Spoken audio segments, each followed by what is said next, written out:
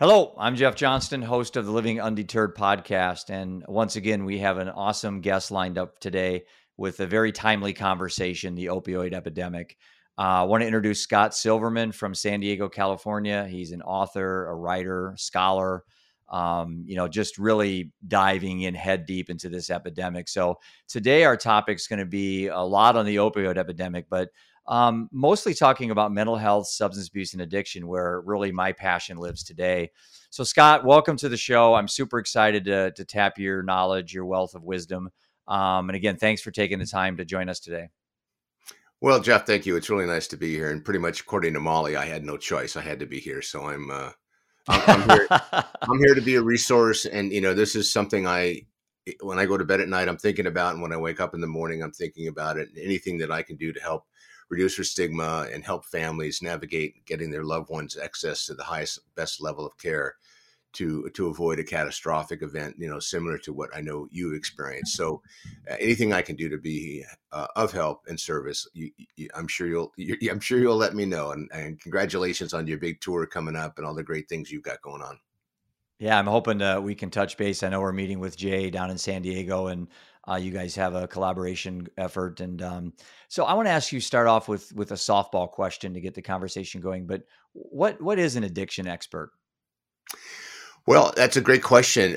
And from my perspective, I've been in long-term recovery a little over 37 years. And what that means is I haven't had a drink or a drug for 37 years. I crashed and burned, my words, in 1984. Had an attempt at suicide, and I've been involved with service work from the very first moment I got out of rehab. So I've been engaged with it. What also I think elevates me, if you will, is I'm also a treatment provider. I'm a crisis coach. I'm an interventionist, and I've written 2 books. One's called Tell Me No, I Dare You, and I did that in 2008 about my story. I ran a nonprofit for 18 years working with people coming out of jail and prison. Most had some form of addiction issue. So an addiction specialist or expert from my perspective is I'm not a clinician. I don't treat people. I create environments for people to get treatment, and I help them families navigate. So as an interventionist and a crisis coach, that's kind of where I am in the middle. And I help connect people to the highest and best level of care, meaning I don't do a diagnosis, but what I do is I try to help stop the madness and get the attention of the family. We sit down and we figure out, who needs to shut up, who needs to speak up, and who needs to really take a position on what happens next in that person's life. So between treatment, recovery, experience, anecdotal, and the decades I've had of working with others who have suffered from mental health issues and barriers to whether it be employment or relationship issues, I've gotten pretty good at what I do.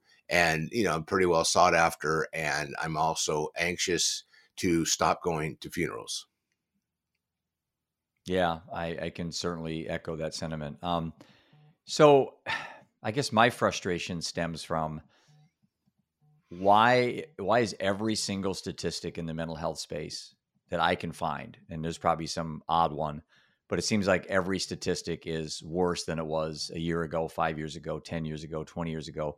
Yet we seem to be so hyper aware of these issues. And I speak often about changing behavior, how we can, scare people to change behavior, threaten incarceration, or, take their kids away or whatever. And then we can inspire people, find ways to motivate them to look at, the better road, not the bitter road. But I keep going back to this awareness thing. I'm struggling heavily with whether awareness is even working and if we need more awareness. And before you answer, let me give you a quick kind of a story of why I struggle with this. Look at the United States as a country. Everything we eat or drink, we put in our mouth has a label on it. And when I was a kid, we didn't have labels. I drank Mountain Dew because it tasted good. I didn't know it had 10 cups of sugar in it. But today we know everything. I mean, we can't really put more labels on to inform people how unhealthy 90% of the food is that they eat. Yet we're the heaviest industrial country in the world. We're 65% clinically obese in the United States. But we seem to know more about this than we've ever known before.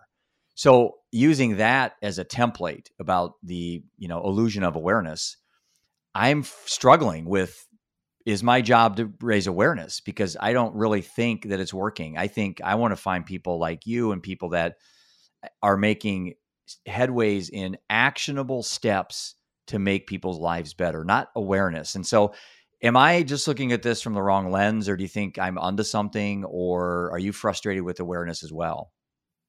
Well, the difference probably between you and I is I'm only frustrated during waking hours.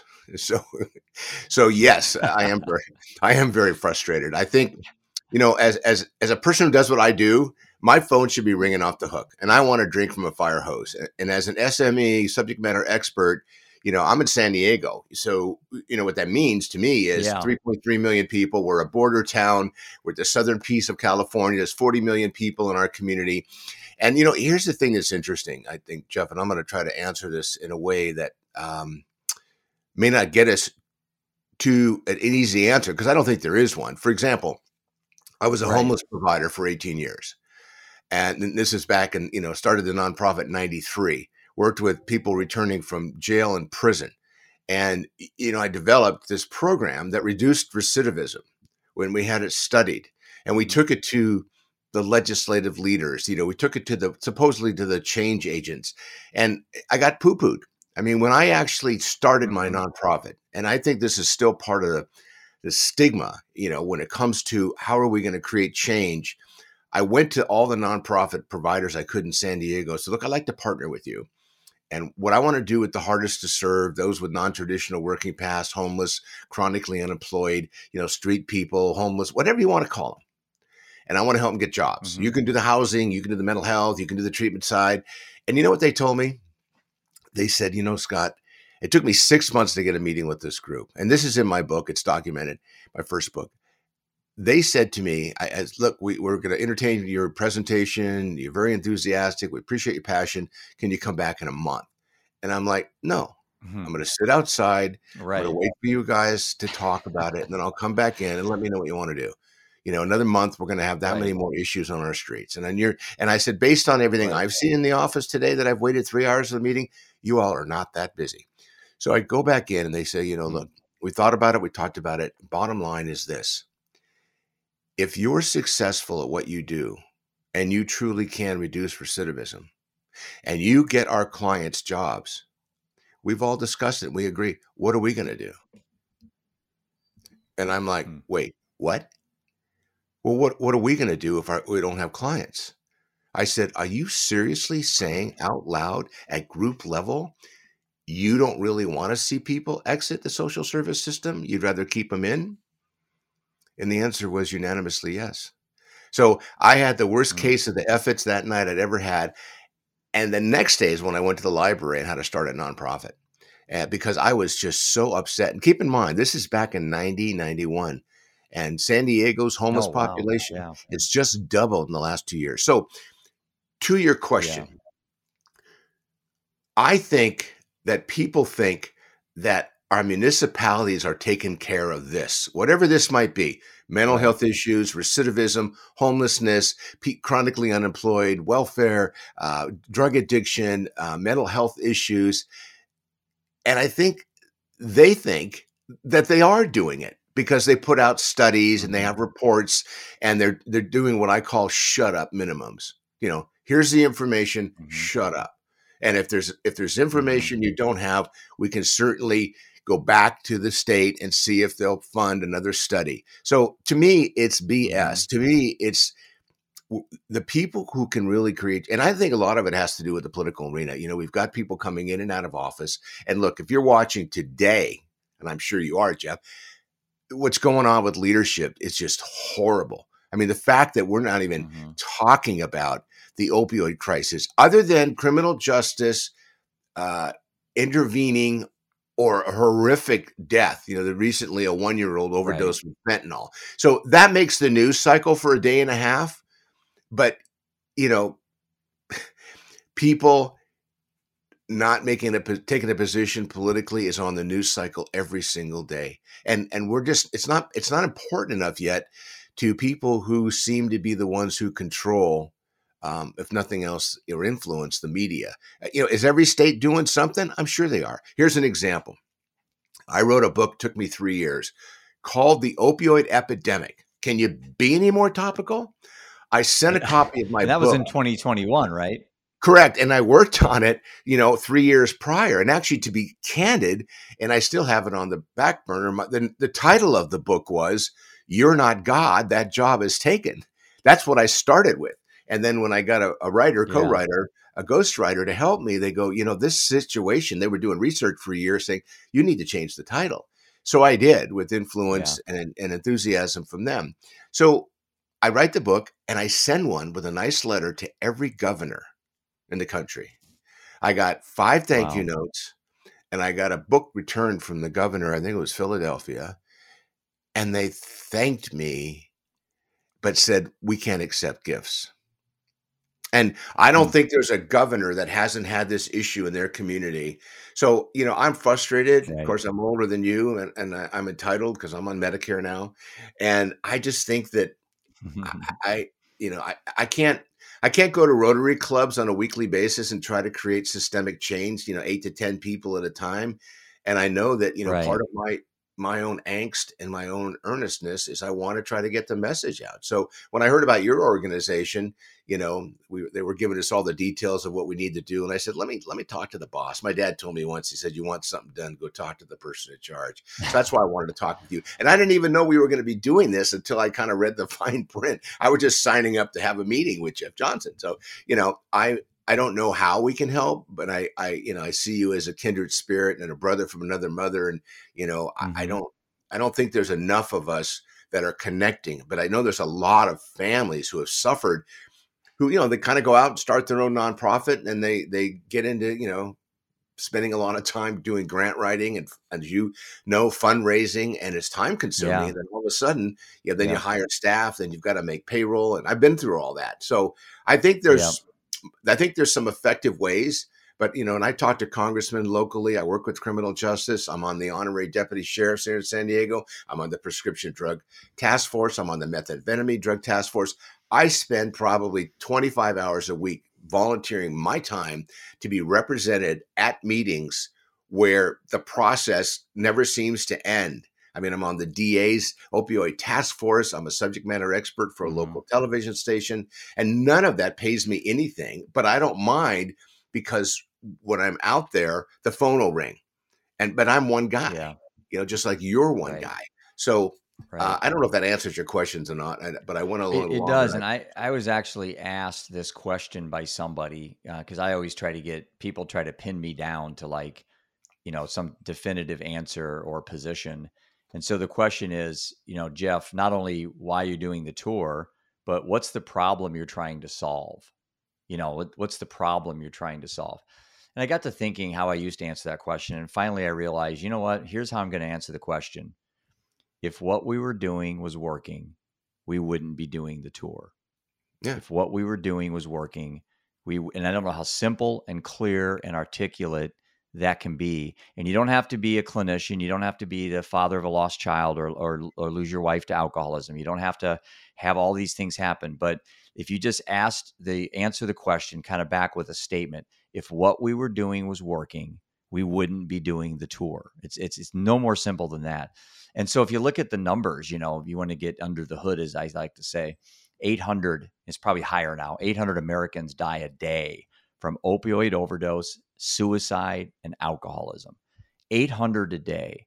And you take, one family, I'm one house on one street in one city in one state in one country. And my son dies of fentanyl poisoning at 23. My wife soon followed, 4.5 years later, from alcohol abuse, from the grief of losing a child. And so I lost, in a set of 5 years, from 50 to 56, which should be really the time I'm counting my chips and buying a retirement property and kind of getting ready to go into that comfortable part of my life. I just got completely uprooted. And I soon realized that I really had one road to go down, and that was what I call the better road. That's kind of what we talk about in our presentations. And so going back to 800 a day, and you think about what the effect 1 or 2 deaths had in my family. And, Seth had a child 3 weeks after he died. His daughter was born. So now I have a granddaughter, doesn't have a dad or a grandmother, and she's 5. And my boys don't have an older brother and a mom, and they're 20 and 18.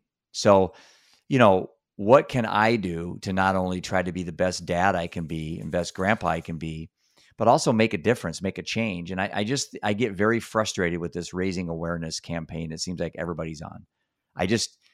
I'm like, maybe I'm looking at this wrong, Scott. Maybe I need to start trying to find the movers and the shakers that are actually doing something. And that's where our paths crossed. You were named the San Diego Man of the Year or something in 2019. And they don't give that to people that aren't doing things. They don't give that to just authors and people that have blogs and By the way, podcasts. it wasn't actually Man of the Year. It was just Scott Silverman Day. I got a day. One day. You're Man of the Year for me. Well, I'll make you Man of the Year in Iowa. How's that? You're Man of the Year in Cedar Rapids, Iowa. Cute story. That was in the city, and one day the county was doing Animal of the Week, and people were getting frustrated because everyone loves animals, and they said, you really need to start honoring people because the city's been doing it. So I got honored. It was the first week where they were doing a Human of the Week. And I remember I was called in and I got the award at the county board of supervisors, went in, accepted my little citation. And then I got all kinds of flack from people going, well, where's all the animals? We wanted the animals back. Yeah. Like, oh my God. So we want to see the Doberman of the Week, not this Scott guy. Yeah. And I try to leverage those accolades so I can open doors and kick down doors. Yeah. And, I got to tell you, you will not, I'm pretty confident you will not find anybody as, I'm going to use the word aggressive, but passionate. I mean, I do my own happy hour podcast, which I will have you on soon. Maybe we'll do it while you're on the road, but I record them and it takes a couple of weeks for my producer since he's a volunteer. Yeah.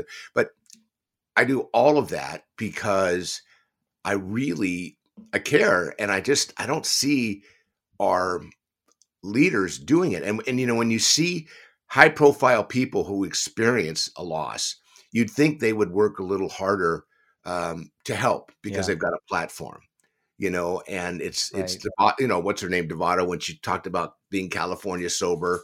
So what I do is I pick up on those buzz lines and I try to find ways to leverage that, but it's not something people want to hear. It's because it's scary. And, 1 in 5 families are impacted by some form of addiction. Right. And 15% of the population has an addiction issue that will arise. And look, I'm in an industry that does $40 billion of billable time to insurance companies, and we have a 95% failure rate. I know. It's just 95%. Astounding. It's astounding. And that's documented, and it's been like that for decades. So when you ask the question, are the people, Marshall Goldsmith, motivational speaker guy, is out here. He wrote a book called What Got You Here Won't Get You There. So to my point is, right, I'm not going to accept, whatever the current standard is. I slam the mayor publicly whenever I can because in our city, population of homeless doubled. How'd that happen? How in the heck did that happen? Right. And by the way, California has 50% of the homeless in the whole country right here. And half of those are in San Francisco, Los Angeles, and San Diego. Yeah. So if that kind of situation can be completely out of control, I mean, Los Angeles, Skid Row has 50,000 homeless. San Francisco is pretty much run by those. God forbid somebody gets a hold of the homeless and unionize them, they'll shut down metropolitan centers. So my point is, whoever's in charge, I don't trust them, first of all, because I don't think they have the skill sets. I don't think they have the time. I don't think they understand the problem. And they keep throwing money at the same people, doing the same thing, getting the same result, which, as you know, is one of the purest definitions of insanity. Yeah, there's a great quote I used to say when I was I still am. I haven't sold my investment company, but for my whole life, since I was 23, I've built up a wealth management firm here in Cedar Rapids. That's what I was doing before all this happened. But there's this saying we used to say, if you always do what you always done, you'll always get what you always got. And that's a saying I had above my desk, so it's like, so I look at this mental health initiative that we're on right now, and people say, Jeff, man, you've got a fire lit under you, and you've really taken tragedy. And I kind of think to myself, okay, but what other option do I have? So my option, you're saying that there is actually an option for me to get drunk every day, start doing drugs, start lying and being deceitful, and start, I said, that's not a road that anyone wants to be on. That's called the bitter road. And I really need to stay off that. So I have just developed most of it just personally, ways to kind of trick my brain and not play these narratives that are presented. Like even the word sober, Scott, I don't call myself sober because to me, I'm not drinking at 11:24 a.m. on Tuesday, April 26th. And I don't complicate my mind any more than that. Now I may drink tomorrow. I may die tonight to even not even make it to tomorrow. So I've really just learned for me to really break down these things as I like to say, small steps.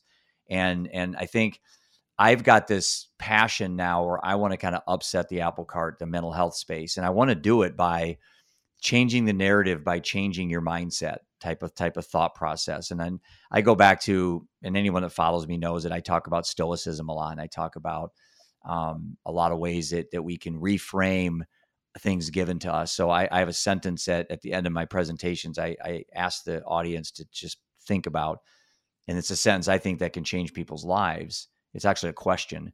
Do things happen to you or do things happen for you?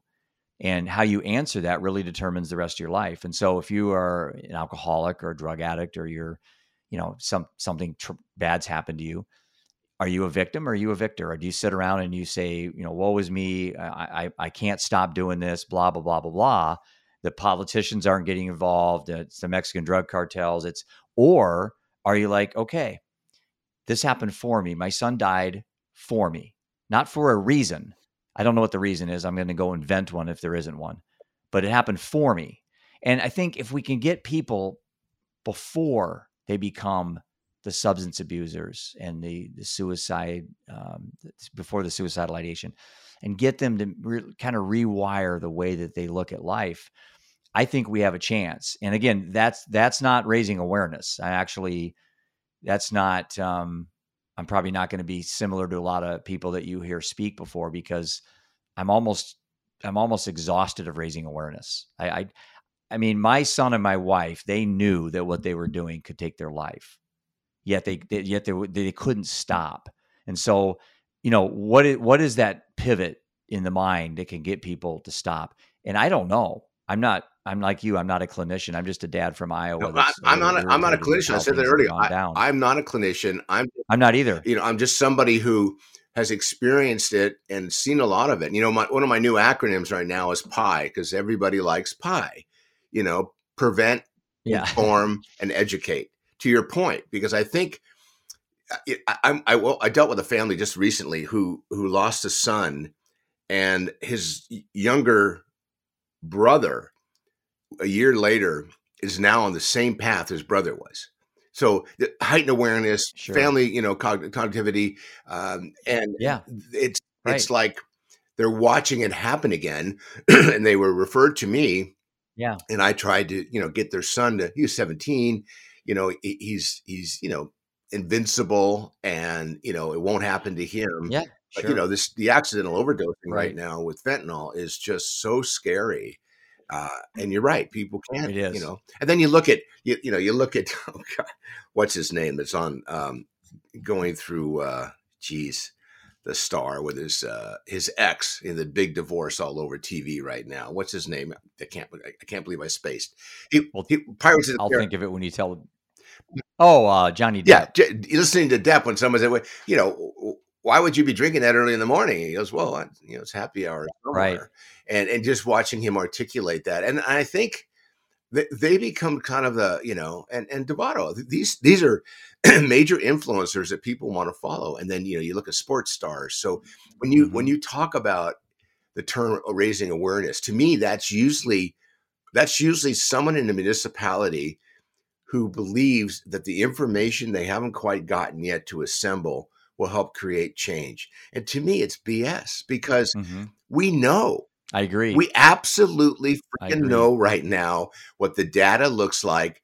And, and when I heard somebody say recently, we need to go study affordable housing and what the long-term impact is going to be of a housing first model. And, everybody who's doing the housing first model never talks about accessing treatment for the person that's going to be housed. And 80% of the people on the street have a substance use disorder or a mental health disorder that's going undiagnosed and, more importantly, untreated. So to your point, how do we get this information to people where it's as exciting as going through Krispy Kreme's drive-through and getting a warm donut? And I don't know if we'll ever make it that attractive, Right. but to me, shoot for the moon, you're bound to hit an eagle. So I think it's real important because it's real. And I deal with a lot of interventions in kids and, talking to a 16, 17, 18, 19-year-old, they don't think they have a problem and they believe that whatever happened out there to their friend is not going to happen to them. And that to me is an unformed, and people get criticized. They go, Scott, my kid just wants to party. I said, well, if that's the position you're taking, then educate them to know that if they take a pill that looks like Xanax at a party, or they pick up a vape pipe that someone says, Yeah. this is laced with some fentanyl, give it a try. It's a real small amount. Why would you do that? It's like driving in the rain at 60 Yeah. miles an hour with your lights off on your car. Who would do that? So, Yeah. raising awareness. But And by when the you way, and I you're were getting ready younger, to go on a raising awareness campaign, and that's how people will perceive it until you articulate your messaging yeah. to let them know why you want to create systemic change. Because, getting on the road, that's a lot of work. And, I'm sure it'll be some fun. Yeah. But on the other hand, and, you'll be Yeah. probably not sleeping much and speaking wherever you can. And I hope you get and Mhm. glean all the exposure you possibly can. Because, even if your perspective might be different, the fact that you're out there with a megaphone talking about it, because and I do another podcast on Mondays called Reduce the Stigma. And what we talk about is trying to get the Mhm. conversations going. And that's the way we do it. It's just talk about it. And I Well, don't want to create what we're awareness. trying to do at Living Under I was saying, I don't want to create Go awareness. ahead. I want to create systemic change. I think people are way too aware. If 1 in 5 families have an addiction issue, and 15% of the country has it, and only 10% will seek help. And here's an interesting factoid. Of the 15% who have an active addiction issue that will, implode or explode in the next 12 months, they will, as impaired people, untreated, they will impact 7 others each day, each negatively. So that's Yeah. 85% of our population. So we should be talking about this just like we do nutrition and having a good breakfast. And if you watch anything on YouTube, Yeah, so I'm sure I'm preaching to the choir, but how you're do we do you're that? you're spot on because I talk about in my speech about the 3 foundations or the pillars of the living undeterred mindset: expectations, preparation, and evolution. And in preparation, I talk about toxicity. And people initially think, well, toxic relationships. Well, I'm talking about toxic TV, toxic food, toxic books, toxic relationships, sure. But my metaphor I use for my audience is imagine you're treading water and you have a toxic item hanging on your ankle. Let's say you like pizza or donuts, or you don't want to work out, or you watch Fox News all day, or you have a friend that's negative all the time, and you cut that cord off your ankle. The first thing you're going to do is you're going to pop up to the surface, right? Well, there's no guarantee that anyone's going to be there, but you're going to be able to swim to shore possibly and help yourself again. But by chance, maybe somebody's there to pull you out. So in my mind, I like to tell people every one negative, toxic thing that you cut, you add 5 positive things to your life. Now, I have no evidence for that. I've just made that up.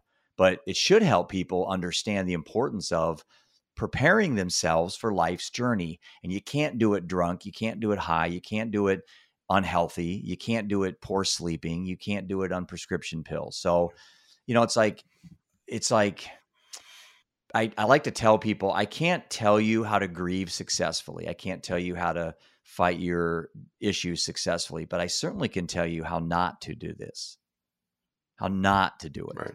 And that's drunk, high, lying, sleeping in, eating unhealthy. Those are clear-cut ways that are going to hold you down underwater. And if you can cut some of these, at a time, you can't give up everything at once. But if you can slowly start cutting things like I have done, I quit drinking in 2017. I lost 40 pounds. I work out every day. I meditate every day. I'm not a superstar, man. I'm no more an important human being than anybody else. That homeless person in San Diego is just as important as me. So how do you and I, Scott, find people to kind of look inside and make these adjustments? And that's the mission that we're on with the tour. And I'm sure that's what you try to figure out every day. You talk to advocates and people that are in the trenches like you and I are, it's a constant exploration, less than explaining opinions to people. You and I are out exploring. Wouldn't you agree? Yeah. And I think what's interesting is, I belong to anonymous programs, a few of them actually. And, one of the big things is it's all about attraction, not promotion. The problem with that is it takes a little while to get that information out, and people are expiring too quickly right now. So what I try to do is, Mm-hmm. just be present, and I've become a pretty good listener. But on the other hand, if Mm-hmm. somebody, if somebody's on fire, I'm not bringing a squirt gun. I'm going to turn on a big hose, Yeah. Yep. or wrap them in blankets. And Yep. I just find that, Yep. the process people just tend to process their solution for them, because that's kind of how they, earn their way to have a seat at the table. And some of them, I mean, I go to these meetings, 70 people in Mm-hmm. the room, 65 of them are all paid to be there. I'm one of the 5 that isn't being paid to be there. And they're just like, watching the power. I got a big presentation coming up in May, and they just got picked up, NIDA, and it got picked up on a national basis, and they want my PowerPoint. I go, look, I don't want to. I don't want to have a PowerPoint. I don't do PowerPoints. I want to talk directly to the audience. I'm going to take any question you want to put in front of me. And I was chosen to do this because finally, locally, they said, Scott, you're a nationally recognized expert. I don't know why we're not taking advantage of you. I'm like, what? Really? Yeah. Hello?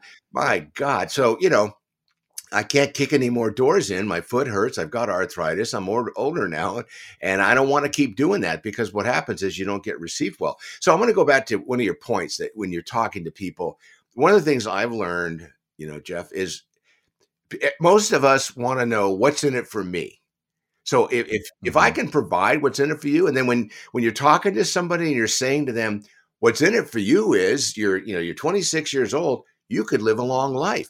And when someone reacts Mm-hmm. to you in a way and says, I'm not really worried about tomorrow. I want to party Mm-hmm. today.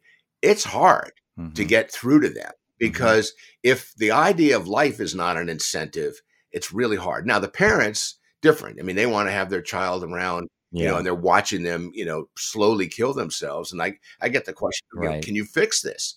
And I'm like, well, no, I can't fix it. If I could fix it, Right. I would have given you a pill, or there'd be some Right. sort of wristband you could wear. And, and there's no vaccine for addiction. And in my Yeah. opinion, I don't Right. think we're further along now than we were in 1935 when Bill and Bob started Alcoholics Anonymous, to say that we know how to really treat substance use disorders with outcomes I improving. think we're worse. Why? Well, because we have more people with less skills treating more people, correct? But Right. there is no model, Right. according to science. There is no The model. information's better. Yeah, I mean, a buddy of mine traveled the Yeah. world. The information's better. Well, the information's better, but think about it. If the percentage of the population is increasing with those who suffer from it, and then you factor in untreated mental health issues, untreated trauma, Right. and look, today, in April, was it 26? If you want to go see a psychiatrist, you've got up to a 60-day wait time. And people in that industry, they're not even working it. That's got to Well, change. That's got to and change. who's going to create Yep. the incentive? Because mental health issues are very opaque and they take time. And in my opinion, Yeah. it's hard to help somebody 1 hour a week. California is now trying. Now You they know, want to do a doc. mandatory hold. The governor's trying, and ACLU stepped in the other day and said, "Nope, not going to happen. You're not going to lock people down." Well, what if they're out there? They've been arrested 47 times. They've been to the ER 60 times. Do you don't think they'd be a good candidate for a longer term, kind of a restricted environment to help them get Mm-hmm. the support they need? Can't make someone do something they don't want to do. That's California. So I would probably assume Yeah. I'd probably be That's what. famous if I left California and did my work in any other state, but I love it here. I grew up here, and In Iowa. Yeah. Iowa, yeah. Well, I got a buddy in Iowa, So so so good. So Dr. Gabor Mate, I think I pronounced that right, claims that most addiction issues are childhood trauma based. And then you have Johan Hari, who's another addiction expert, claims that the opposite of addiction is connection, connectivity. So you have two renowned experts that really have two different lenses they're viewing this from. Dr. Mate says almost all of our issues are based in our childhood, unresolved issues, repressed abuse, things like that. which is a pretty fatalistic, nihilistic way to look at our youth, I guess. And then you have, Johann Hari, who says, well, the opposite of addiction isn't sobriety. It's not being clean. It's vulnerability. It's connection. It's talking to other humans. So again, you got two really separate foundations that these two have built pretty successful careers on. So it lends me to your question, or a question to you. Where do you think addiction stems from? Is it more disease or is it more choice? And where does telling your story and being vulnerable come into helping those that are struggling? Well, the last part first. I think when people hear somebody else share their truth and it resonates with them, they have a level of connectivity, the connection piece. I look at the addiction as an allergy, and I also compare it almost all the time with diabetes. It's a disease, and you don't get a choice. And is it treatable? Yes, just like diabetes is treatable. But we don't hold people hostage who have diabetes. They don't say, well, gee, wait, come back when you're really desperate. And the disease of addiction is one of the few, if not the only one, where people push back. They think it's a moral failing. It's stigmatized all the time. Right. And even insurance companies want, they want proof that this individual. And how do you fix somebody who's had a problem for, 8, 10, 15 years with 8 weeks of outpatient program? And then cut, because a lot of treatment's benefits driven, and I know both of those theories that those gentlemen talk about.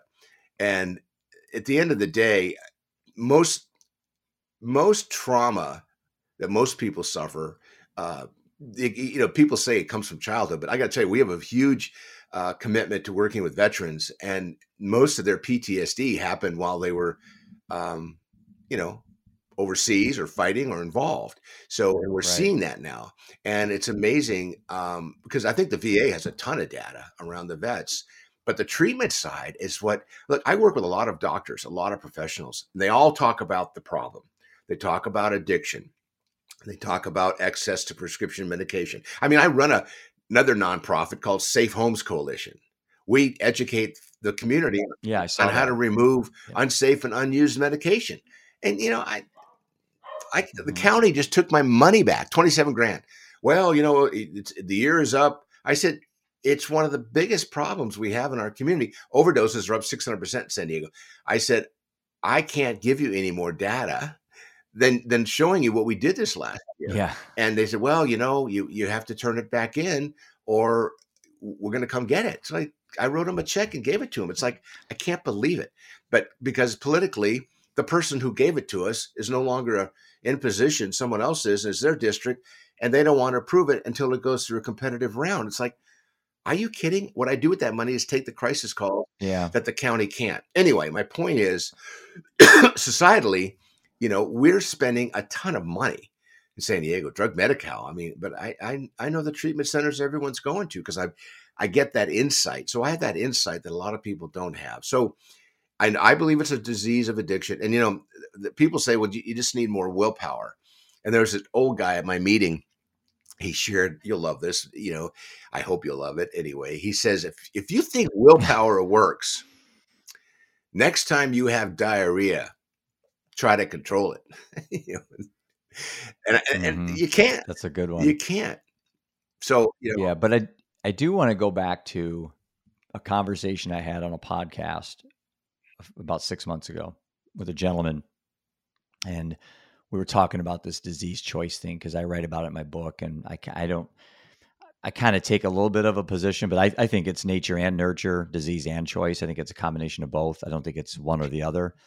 But so we were talking about roughly 85% of, people's health problems as they, at any stage is directly related to what they put in their mouth, basically, the food intake they take.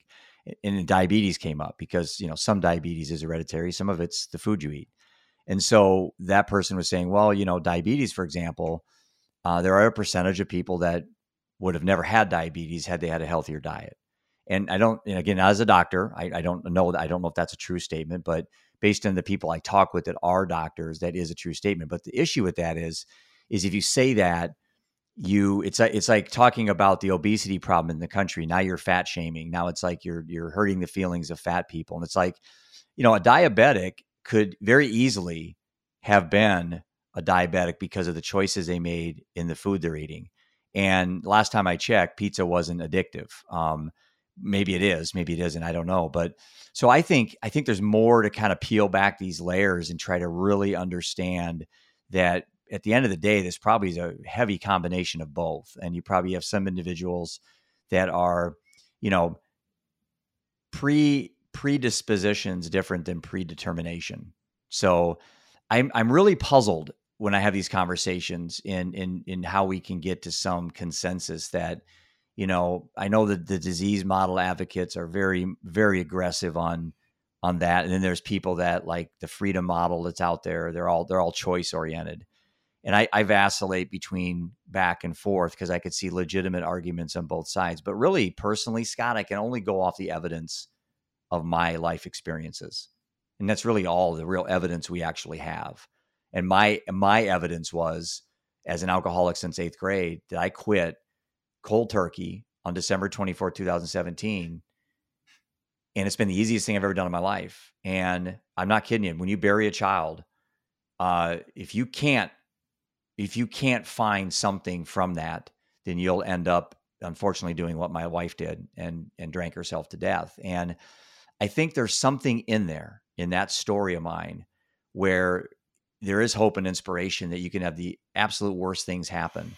And I don't have to be accepting the narrative of what somebody tells me I'm an alcoholic and I'm always an alcoholic. You know what? I personally don't believe that. Now, it helps me get through my urge to drink, but I think there's probably more people that can look at it that way. It's no different than when my son was diagnosed in 5th grade as attention deficit, which is another whole thing I could go on for an hour. I have full-blown attention deficit, full-blown. And my staff and people who work with me says I'm like a 10 out of 10, but I think I'm like a 5. But my dad told me when I was little, and I never made honor roll, grades weren't good because little Jeffy always looked out the window. Little Jeffy couldn't stop talking. Little Jeffy couldn't stop, moving. And my dad said, Jeff, this is a superpower. You have something the other kids don't have. You can take it out of kids. You can't put it in them. And I thought at 5 and 6, 7, 8 years old, you know what? I felt sorry for the little kids that weren't hyper like little Jeffy because my dad told me it was a superpower. I believed him. A doctor didn't say, Jeff, you have attention deficit. It's a disorder. You're going to be a werewolf at midnight. Take this pill. Now, my son was given Adderall at 16, and he thought his attention deficit was a disorder, and he thought he was a werewolf. And he was one of the many people that shouldn't have been given Adderall because, first of all, he took too much of it. And then when he took less of it, he fell off and crashed and burned. And then he started drinking and doing drugs, and then he was incarcerated, then he was dead. So I'm not blaming the medical profession. I'm saying my life experience is what I just told you. So I can't think I'm an anomaly. I can't think that what happened to us is just unique to me. So I'm really interested. Who am I to make a claim that it's a choice or a disease? But I do see in my personal situation, very poor choices were made. It cost 2 people that I love their life, but the choice I made was a good one, and I'm still here. So again, I'm really curious on this tour, Scott, to talk to the experts, the people that have their reputations, their livelihood, their bank accounts on the line with statements they make, and not to challenge them, but to educate me. Okay, if someone's really convinced it's a disease, then I'm open to teach me. What am I missing? Yeah. You know what? I'm really excited about the tour. I would absolutely challenge them and push them and shove them. Because here's the thing. I believe in our treatment center, we believe one size does not fit all. We just believe that. One size does not fit all when it comes to treatment. And there are people who I believe who abuse things who may not have an addiction issue. It can happen. And look, harm reduction, now called, more popularly medication-assisted treatment, really can be a great. Yeah, I want to ask you about that too. So yeah, so we look at that, and I'm the kind of guy. If somebody comes in and says, "Look, I'll give up alcohol, but I'm not giving up marijuana," I'd rather have them come to group and talk about that than exclude them because we're an abstinence-based program. So, but on the other hand, if they had a primary diagnosis of depression because we're certified for alcohol and drug, we technically would have to have a primary diagnosis in order to bring them in because we're certified to get benefits. If they're a cash pay client or a self-pay Mm-hmm. client, we don't care. But I Mm-hmm. can only take so many scholarship clients a year because I've got to stay in business and I want to grow Right. my business because I want to help more people. And we're finding that veterans can, the depth and breadth of some of these issues, you can't even start treating, and I mean veterans in general, until you remove the anesthesia. So if somebody's even had a long-term Mm. prescription of Adderall, and now I got an alert yesterday that one of the biggest drugs found now in busts recently is Adderall cut or laced with fentanyl. Because Adderall, I heard you that think about too. the distributors and manufacturers. I mean, they're doing everything they can to get this fentanyl in everybody's hands. What a great portal, They are. Adderall, because 25% of the kids in this country are on some form of medication, and most of us. I have ADHD. I mean, that's why my Zoom recovery meeting. With all the different cubicles, when we started going on Zoom, I loved it because there's 40 people. I'm watching people make breakfast, make coffee, mow their lawn with their earpieces on, Yeah. and I love it because I can watch I love all of it. attention deficit. It's Yeah, awesome. yeah. You and I should not spend much time in your motorhome because one of us would be riding on the roof after about the second or third day. But medication assisted treatment Yeah. is a great tool, But still, 95% relapse rate. There's a great movie, you can't get it anymore.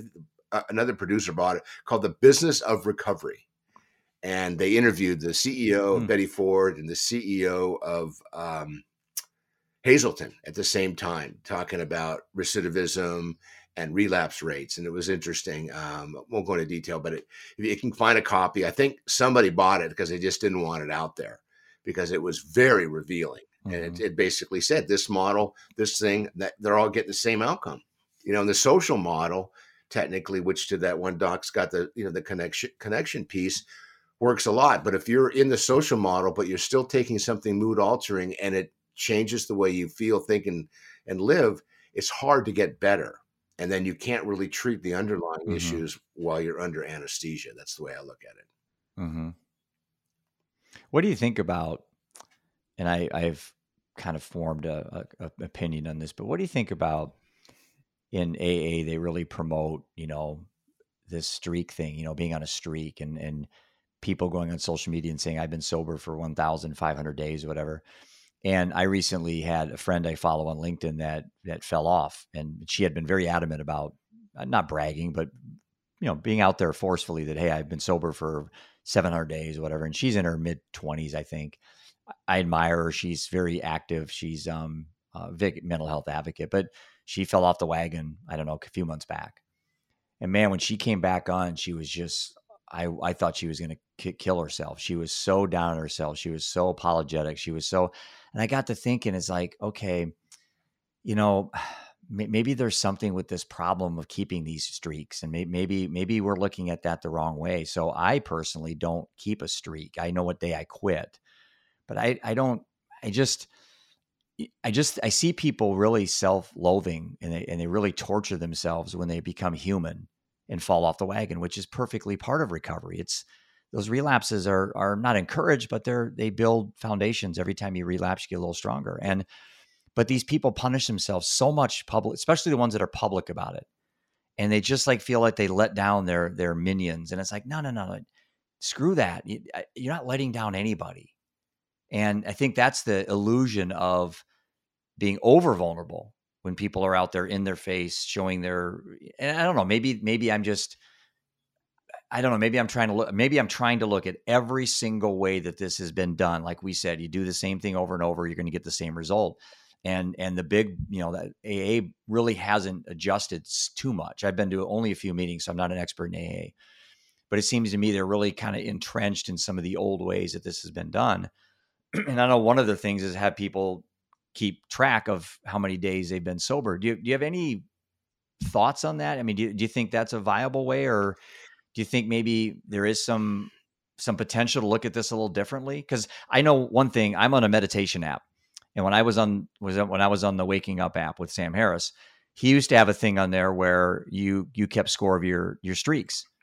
And finally, Sam, who's a huge thought leader, he took it off and he said, I was finding people just manipulating it for public appearance, and they were coming on the app, clicking on it, they meditated, then they would say they've been, and I thought to myself, why wouldn't that same concept work with people who claim to be sober? And that could be easily manipulated as well. I thought I'd throw it out there and see what your thoughts are on that. I got a buddy of mine that's what do they call that bike? The Patreon bike. Where people ride. Yeah, Peloton. And he like rode 400 consecutive days, and like you just said, and it's a competitive group, and he's riding with people internationally, and he's been riding for 30 years.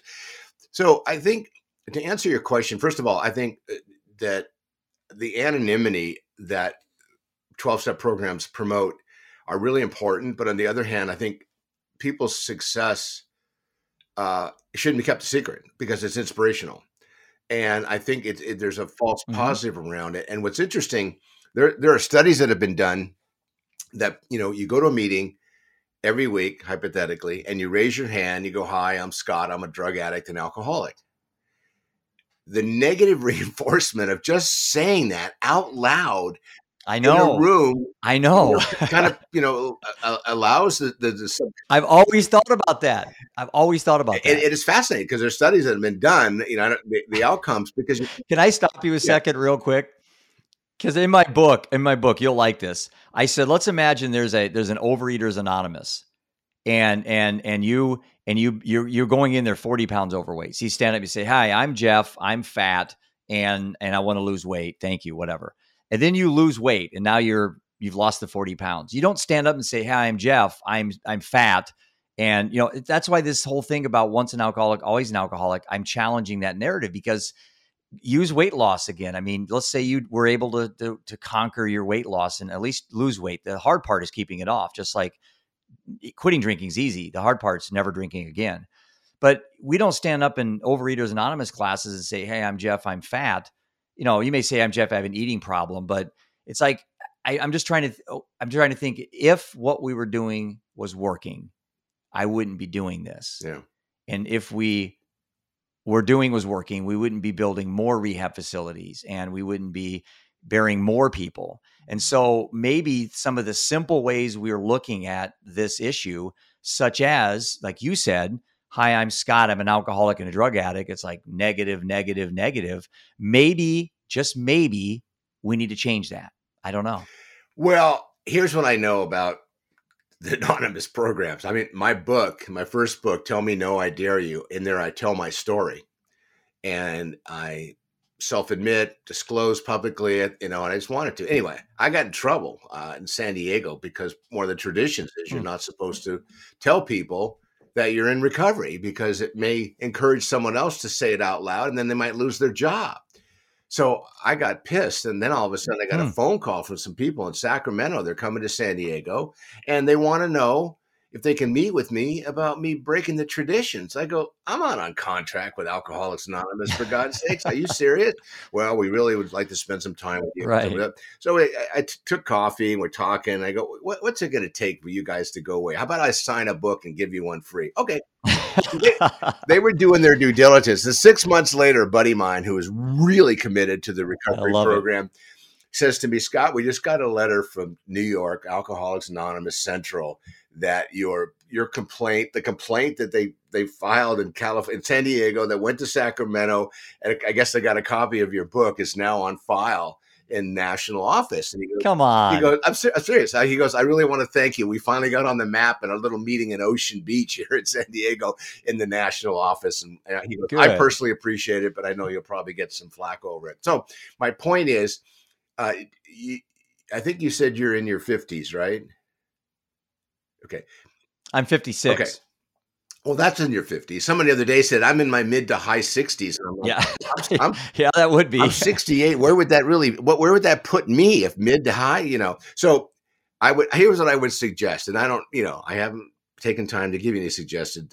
Don't worry about the 12-step programs, because first of all, systemic change probably will take a long time for them. And the concept of Alcoholics Anonymous, that is worldwide, if you think about it, the social model of what 12 steps have created, ultimately have the same success rate as a $300,000 a month rehab. Actually, even better, because they maintain Hmm. that 5%. I would agree. Because Yep. and anyone can go, everyone is welcome, and there's a meeting everywhere. Yep. And you'd think with the COVID issue and the pandemic, there'd be more people going to more meetings. Now I go to 4 meetings a week, and I'm 37 years sober.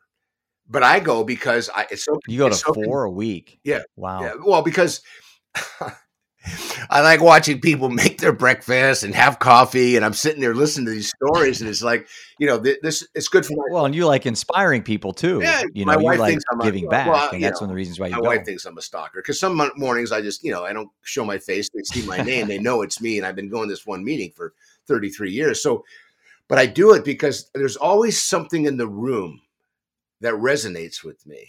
There's always a story or someone who's just experienced a relapse or someone who's done really well. So I get inspired from the person who may have only 20 hours of sobriety to the person who, this guy is funny.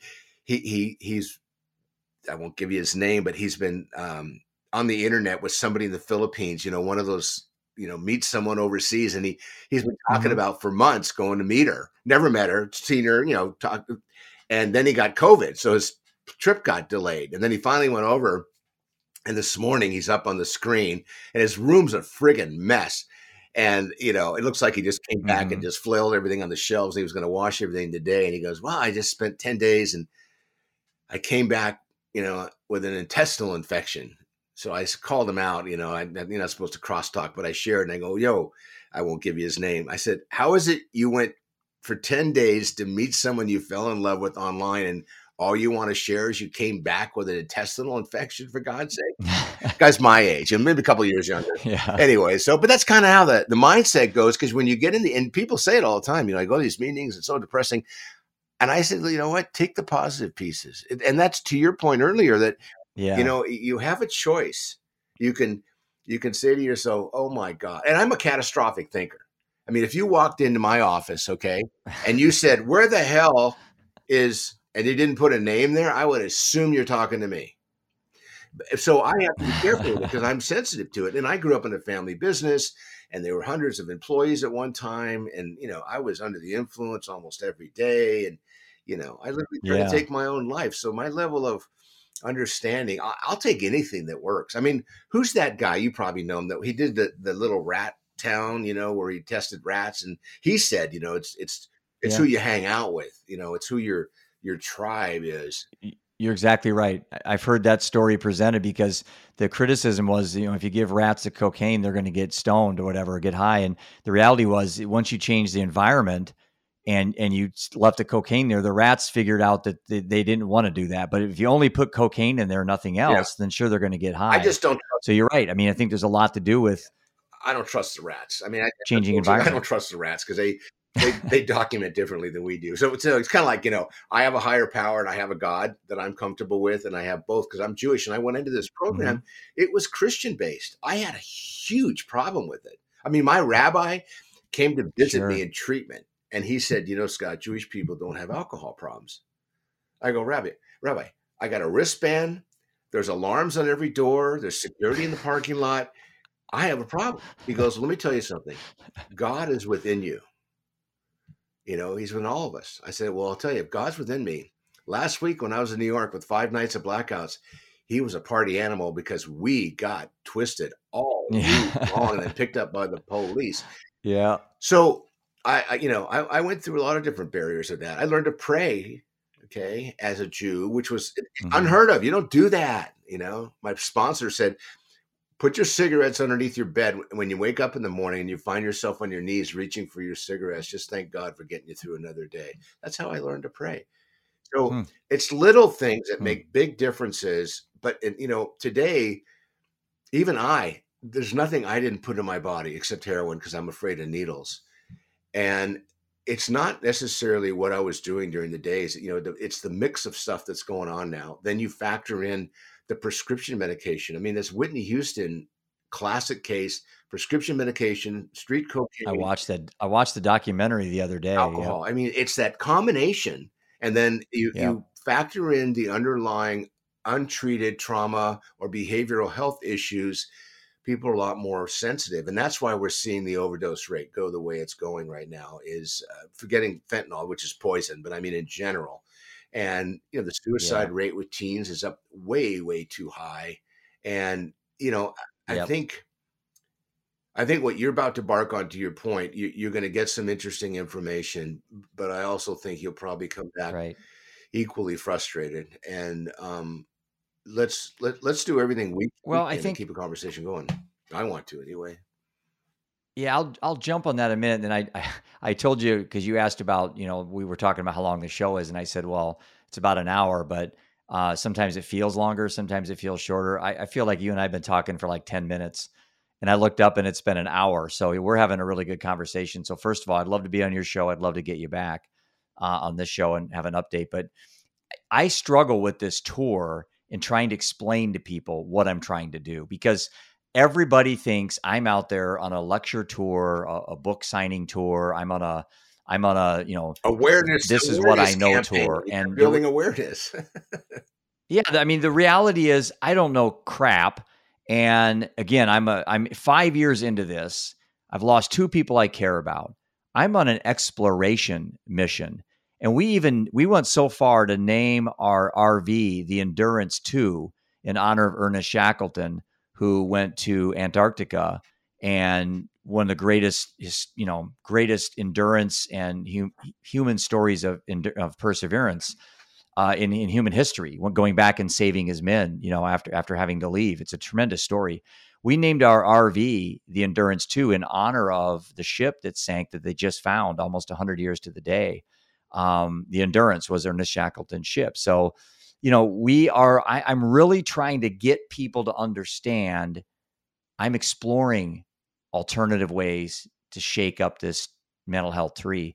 I'm not out lecturing people. I have my presentation 30 minutes. I have some input and my opinions and my life story, but who am I at 56 that, had a gambling addiction, had an alcohol problem, buried two people. Who am I to claim that I know the right answers to things, but I certainly will come back with a ton of information. So our objective is to build this organization, this machine, I call it. And after the tour, circle back with everybody that's interested in our story and connect people. Like Johan Hari said, that's how to solve this problem, connect people. Well, that's what we want to do with Living Undeterred. We want to turn this into a machine where we're ultimately connecting people. And that's my evil ulterior motive with the tour, is that I want to build something that can change lives, not raise awareness. I think there's enough people do a better job than I'll ever do on that, but to try to change lives. And we do that by getting people to make better choices and, or become, understanding why they make the choices that they make. Yeah.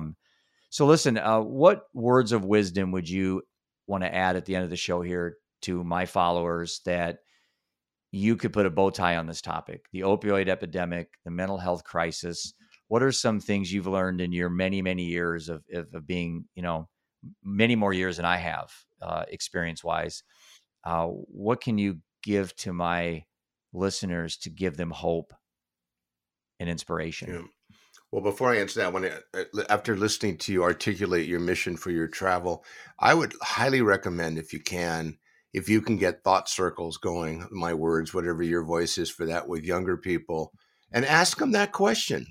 What you just said, I'm not here to build awareness because I think we all have it. What I want to know from you is, how do we, and I don't want to say this, I'm going to say it, but how do we fix it, whatever it is, and find out from them what they think that it is?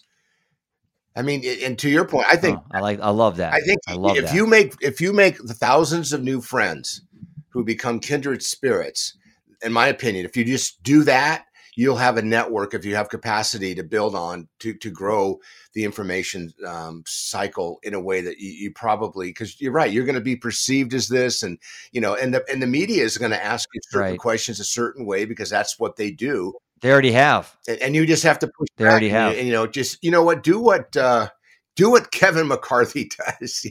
I hear your question, but I think, or I believe, or I think you're hitting it.